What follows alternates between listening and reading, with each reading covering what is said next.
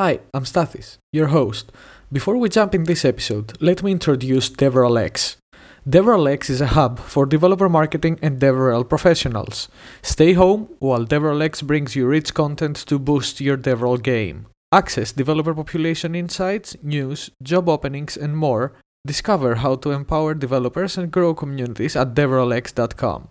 Today's episode will start with a quote from our guest. So I think that the younger me would say that I moved to the dark side. I'm like Anakin Skywalker becoming Darth Vader or something like that.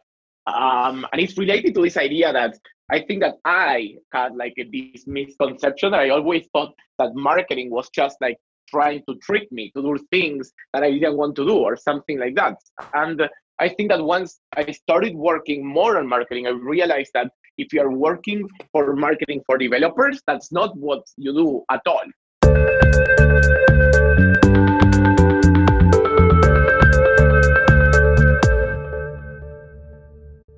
Welcome to Under the Hood of Developer Marketing, a podcast from Slashdata. I'm Jo Stitchberry, one of the senior analysts in the team, and today I'm joined by Martin Gondovnikas. Martin, we've not met before, so please could you introduce yourself to me and to the listeners? Yeah, sure. So as you said, my name is Martin Gondovnikas, but everybody calls me Gonto, even though my mom hates it because she really likes Martin, but just call me Gonto. And I'm the VP of Marketing and also VP of Product here at Auth0. And as you can check by my sexy Latin accent, I'm from Argentina. Fantastic.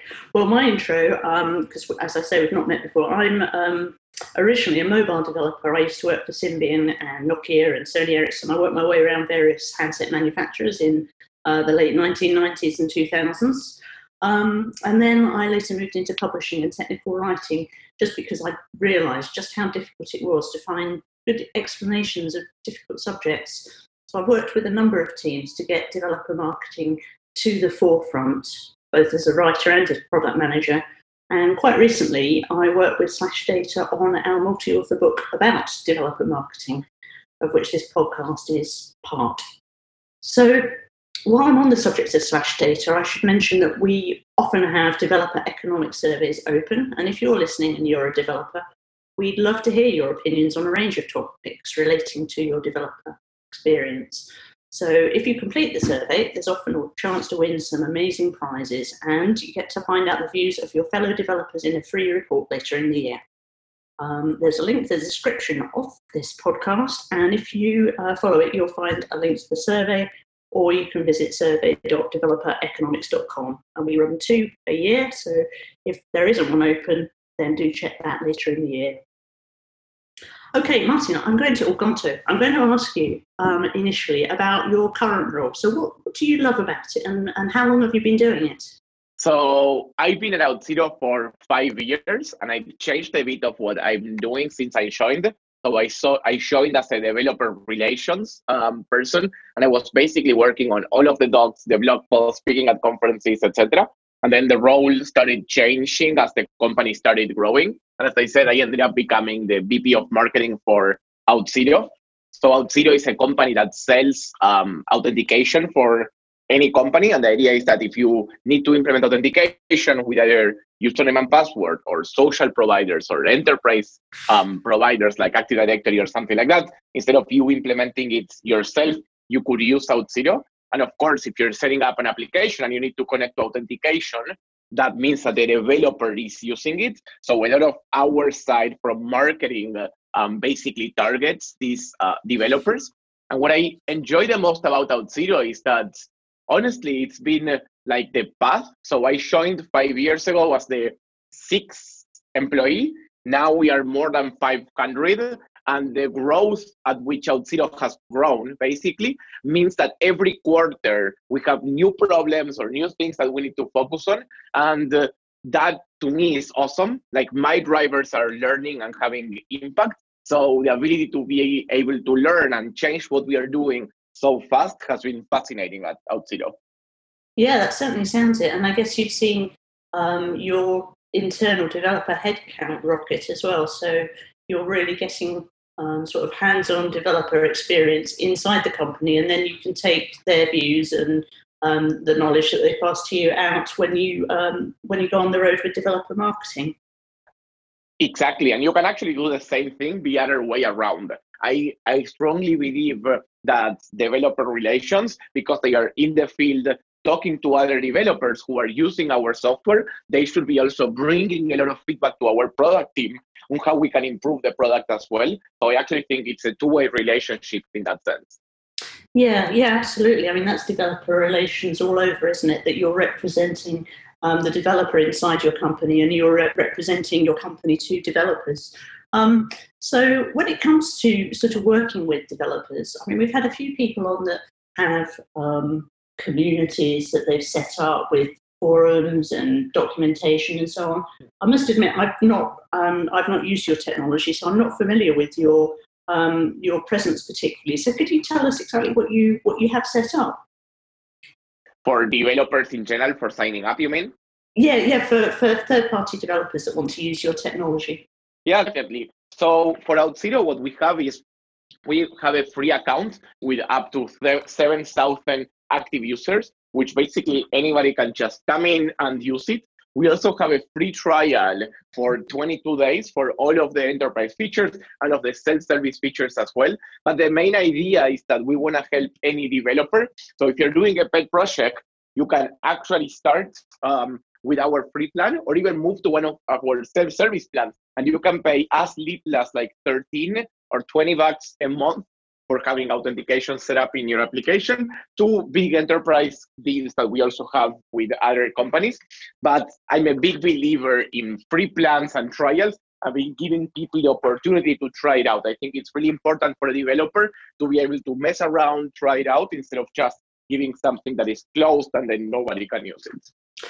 Yeah, absolutely. I mean, you need to be hands-on, really, and see if you can break it and learn about it by tinkering before you commit to something. And I think the other thing that we cover in the book that we published recently is that, you know, if the developer's already written a bunch of code around something and has got familiar with that technology, they're kind of sold on it already. And so switching over to use somebody else is going to be a very difficult challenge for, you know, the bean counters to enforce. You know, if you've already got all the code in GitHub that uses Auth0, then why would you say, oh, well, this person over here, this company is a bit cheaper.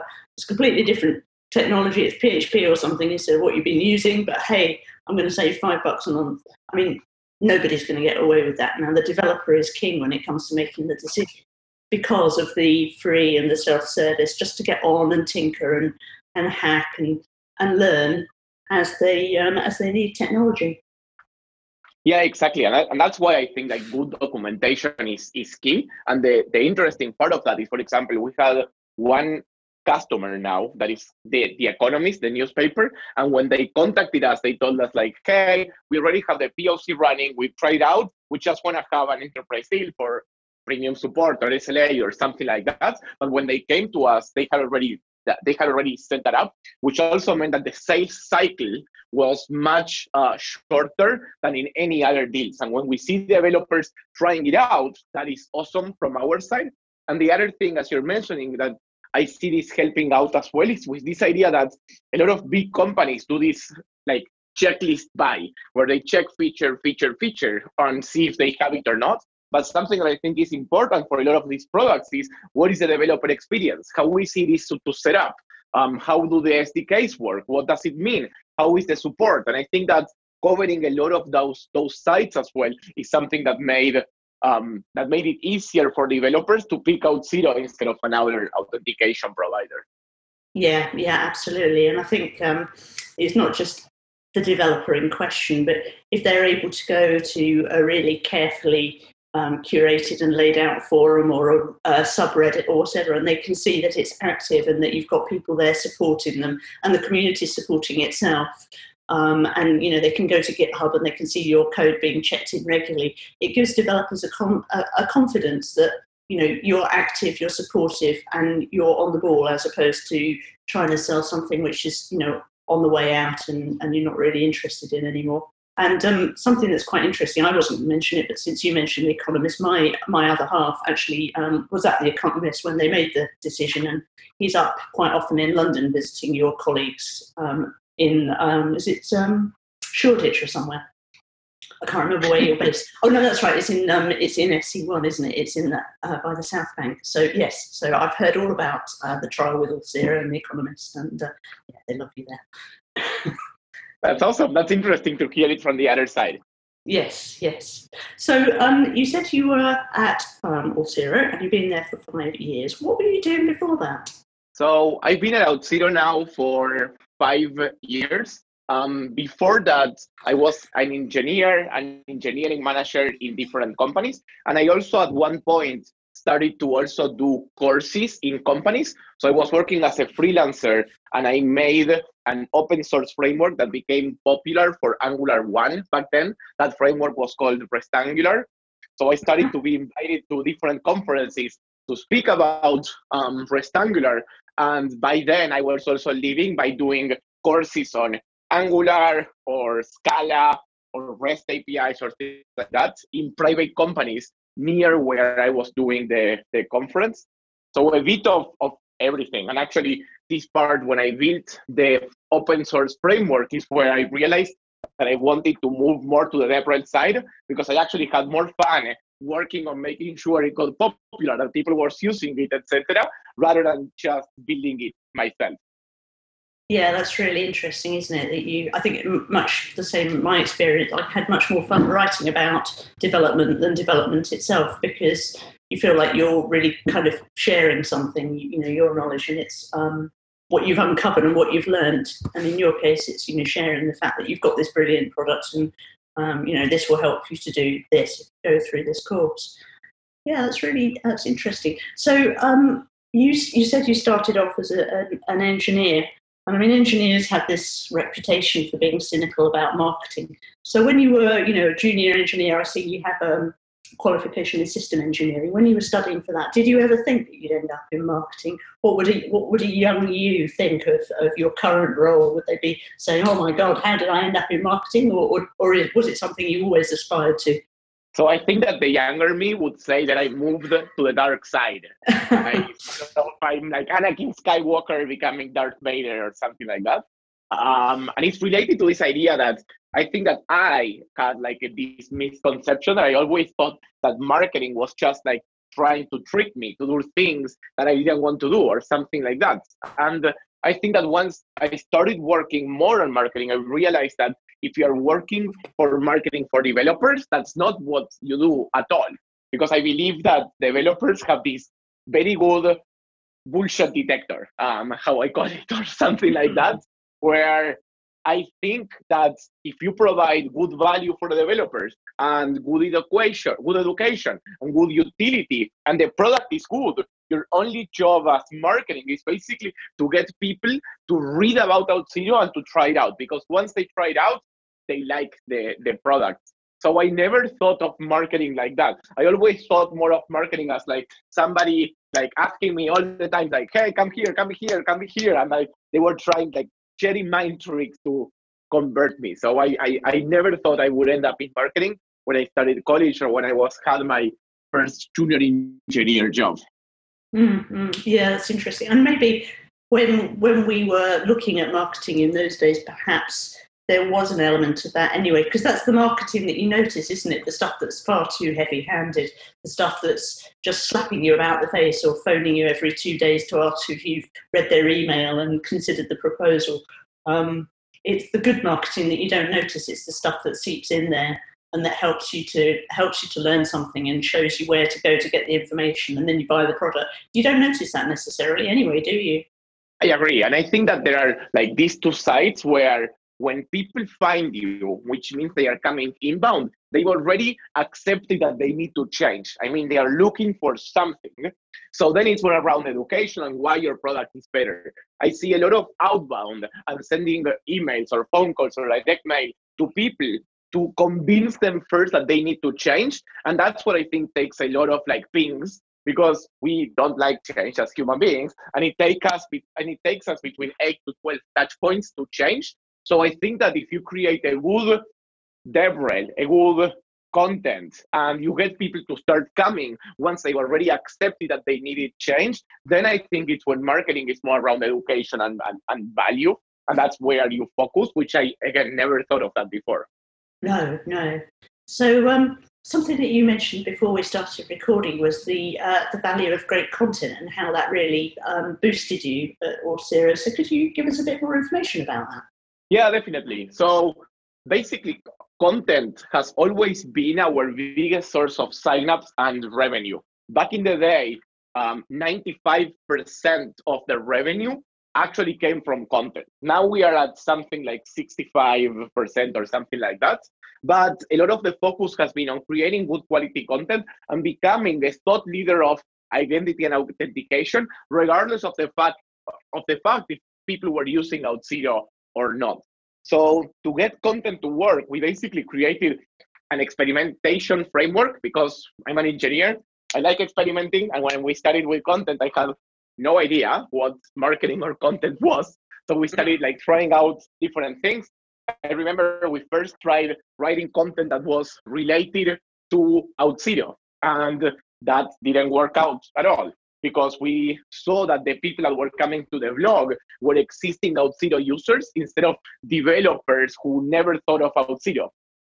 So after actually doing qualitative interviews, we talked to a lot of developers to understand when did they want to learn about the authentication, when did they want to learn about identity, what did it mean to them. And what was mind-blowing to us is that the answer there was that they don't want to learn about authentication because authentication is boring for them and they want to focus on something fun, which is like the core product that they have.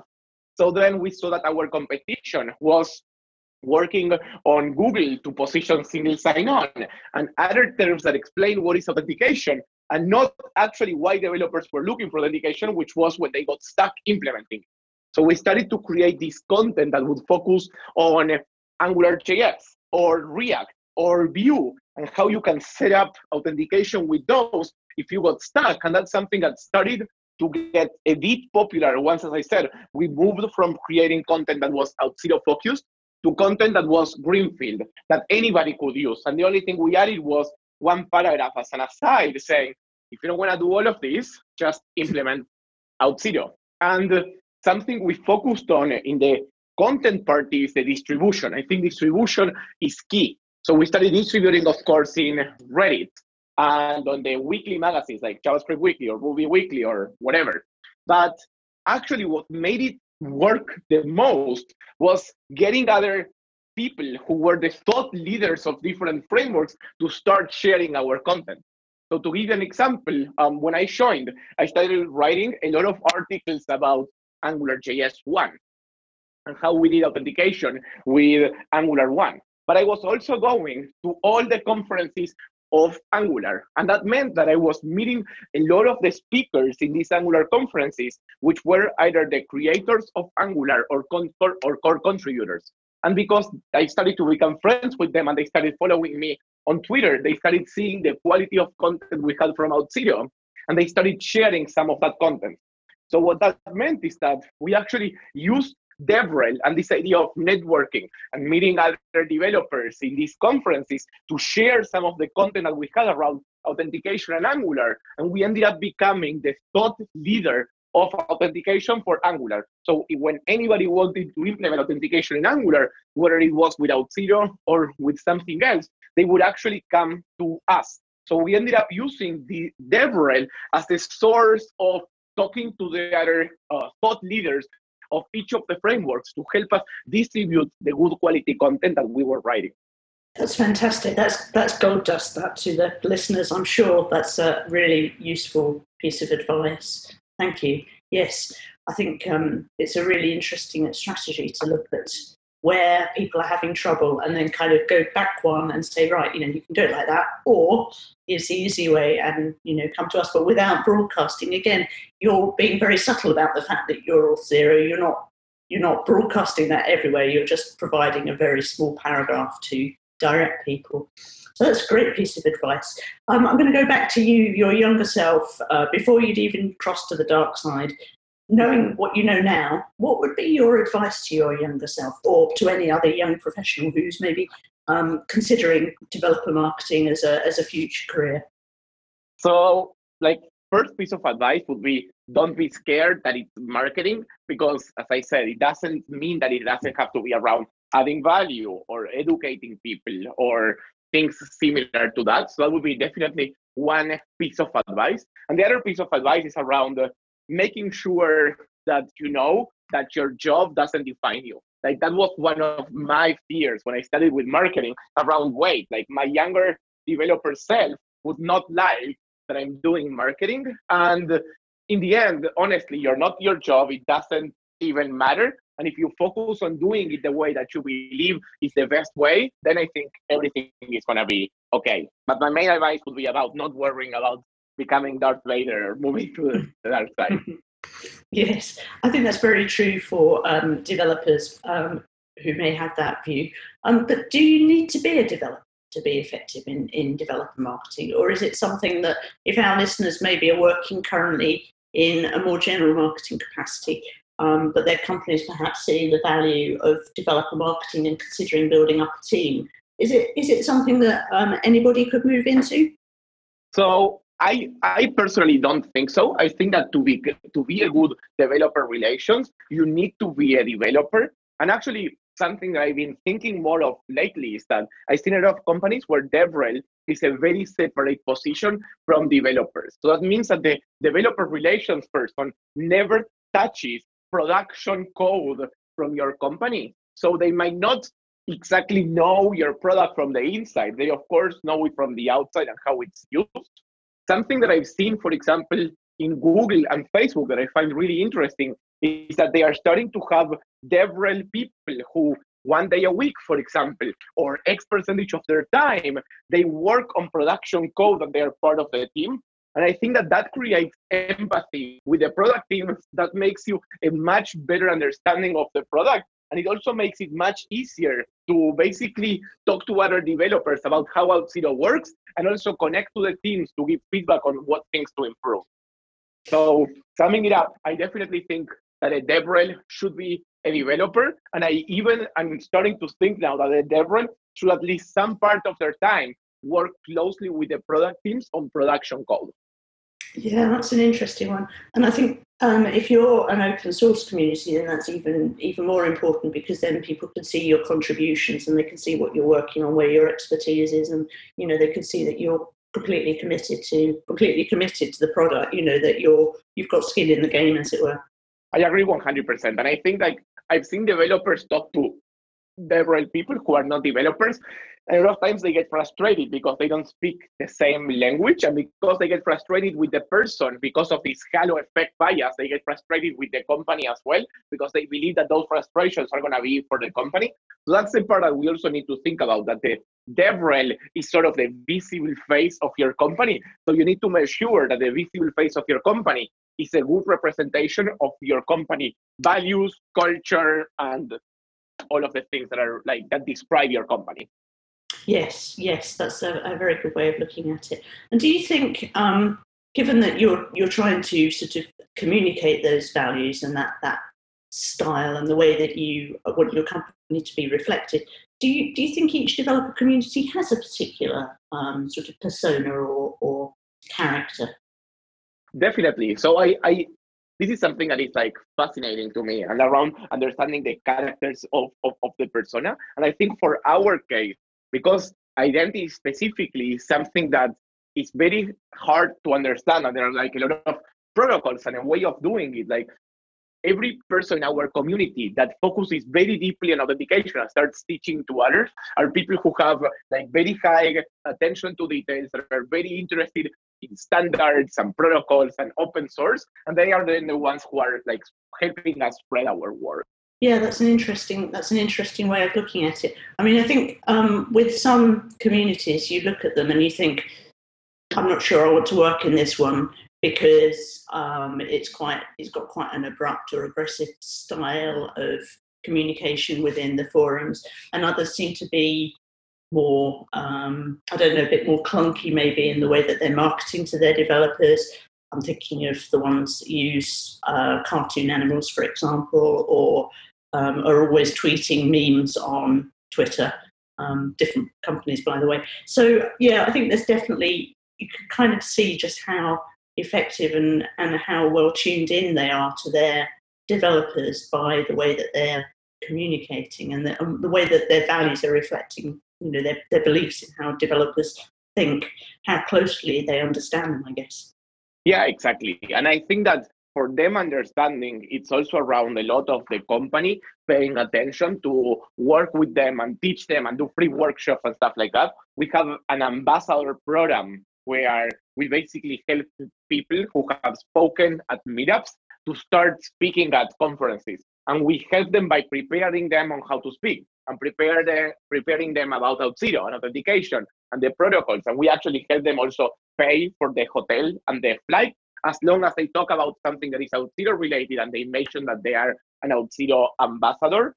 So I totally agree that you need to help these people understand and give them a lot of information and basically give them value, as we've been chatting about. Yeah, that's very true. So we've heard lots of great advice from you.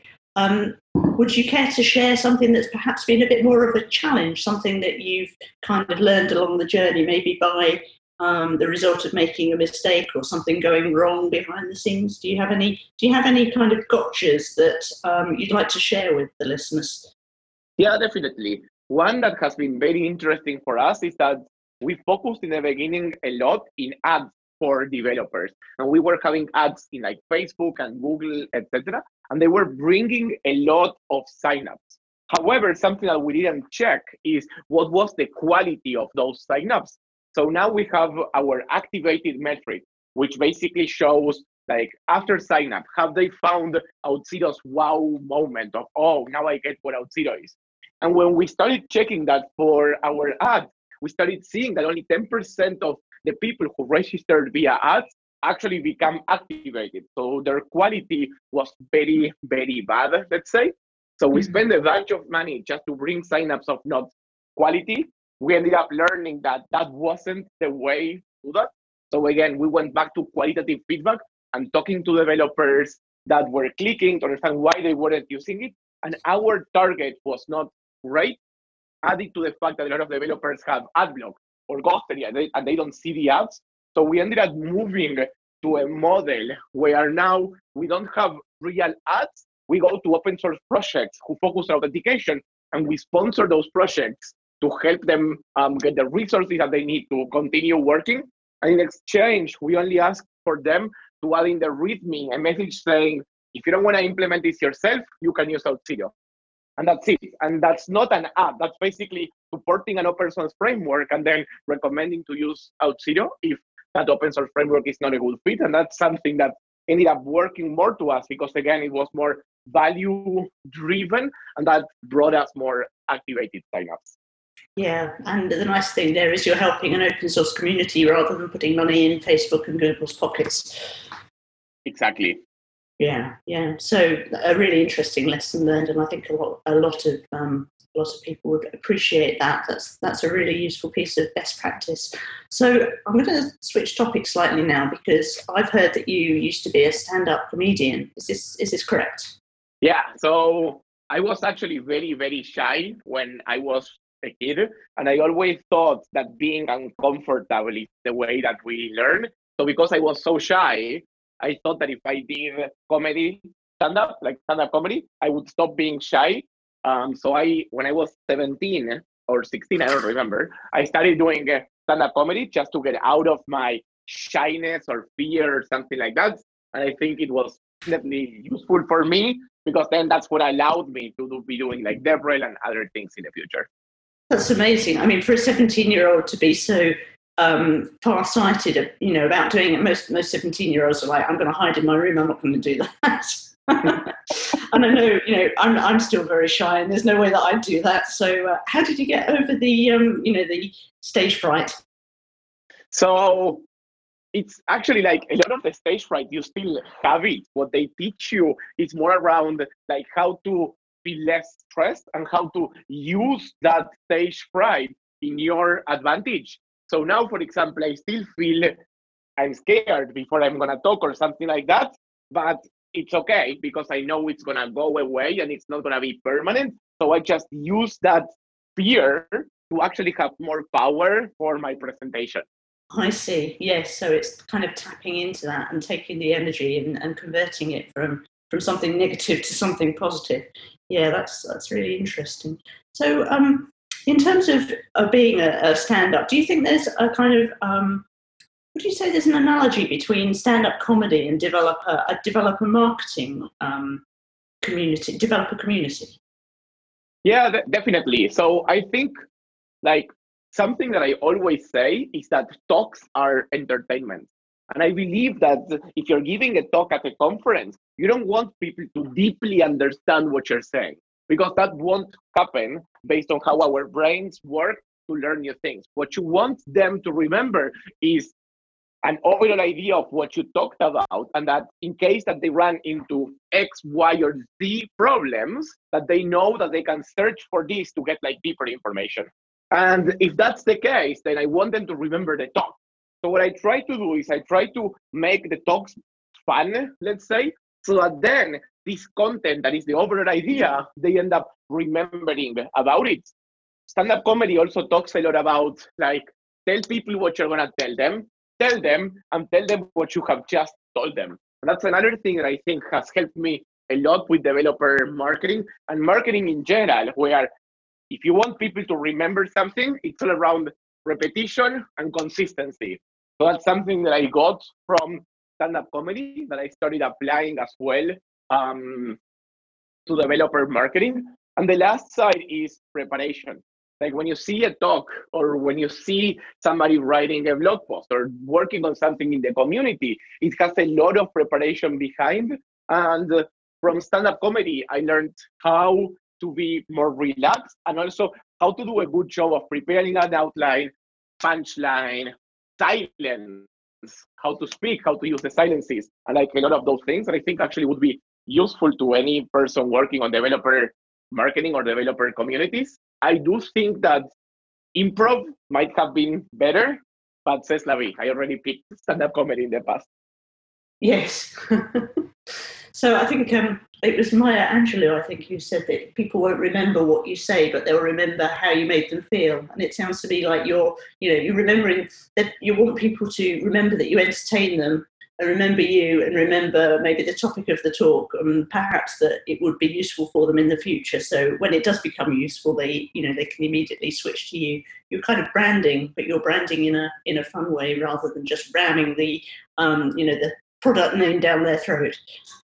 That's exactly right. And I think that makes a big difference compared to not doing it that way. Yeah, absolutely. Do you know, when I went to university, I had loads of different lecturers in my first year, and I only really remember one of them, and he was Dr. James Keeler.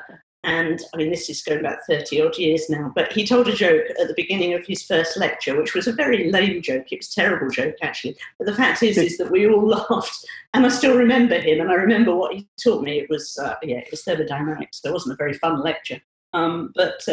Exactly. It sticks in your mind because it's just making you feel just that little bit better about, being nervous and being in a lecture with lots of people you don't know. And yeah, definitely.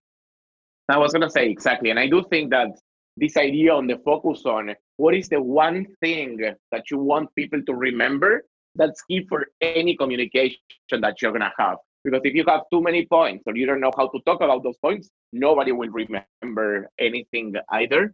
So that's another part. Like it talks about our entertainment and also like what is the one thing that you want them to get out of what you're talking about. Yeah. So it sounds to me like very much what you do in your role in developer marketing and developer relations is you're quite oblique about the product. You're not selling it. You're going to other communities. You're explaining to them how to do stuff in a good way. You're kind of pointing them at Auth0 as an alternative. You're not going to conferences and ramming them down, ramming your company down their throats either. You're very much, this is us. It's kind of very, it's very modest, your marketing. I don't think it's about modesty. It's about people figuring out that you're helping them out. And I think that for developers, that's key. I'm helping you out, and I'm going to tell you when Auth0 makes sense for you. So to give you an example, I was once in a conference and somebody was asking me, hey, I only want to have Twitter, and that's it. That's the only login, or Twitter and Facebook maybe. Would you use Auth0? And maybe if you only have one social connection or two, it doesn't make sense to use Auth0 because you're connecting to a social connection. So that was my response to this person. But I did tell him, but look, if then you want to add username and password, you want to add Active Directory or this or that, then Auth0 would be much more useful. And then 1 year later, this same person came back and he was telling me that he switched company, and in their new company, they were looking for username and password and Active Directory. And then based on our chat, he thought that Auth0 would be a good fit. So that's where you can see that if you are genuine and you add value to people and help them out, then they will trust you on when the product makes sense. And that's when I think this works, because then if they have the need, they will go back to you. But of course, that only works if the product is good, because if the product is not good, like nobody will come eventually. No, but that's it, isn't it? It's a bit like, you can get a good carpenter or a good house painter on recommendations. They don't have to advertise. They don't have to put any kind of ads in the paper, because everybody's giving word of mouth recommendations to them. And it's, you're giving a great product, and what's more is you're not doing the hard sell. You're only you're trustworthy in the way that you're selling it. Exactly, 100% agree. Yeah, that's interesting. So, just final question then. So let's go back to stand-up comedy. So, do you have a favourite stand-up comedian? Somebody I should be watching, because I feel like I need a laugh. So, my actual favorite comedian used to be Louis C.K., but now I cannot say that because he's a bad guy, basically. But I do like his comedy for sure. Yeah, that's an interesting answer, isn't it? We're definitely in that time where some of the people. Well, I suppose the thing is a lot of people now are kind of a bit, looking back in the 70s here in the UK, there's a lot of people that are definitely a bit dubious, but that's because times have changed rather than because of particular activities. Yeah, I'm a big fan of Denis Leary. Denis Leary hasn't dated, to my mind.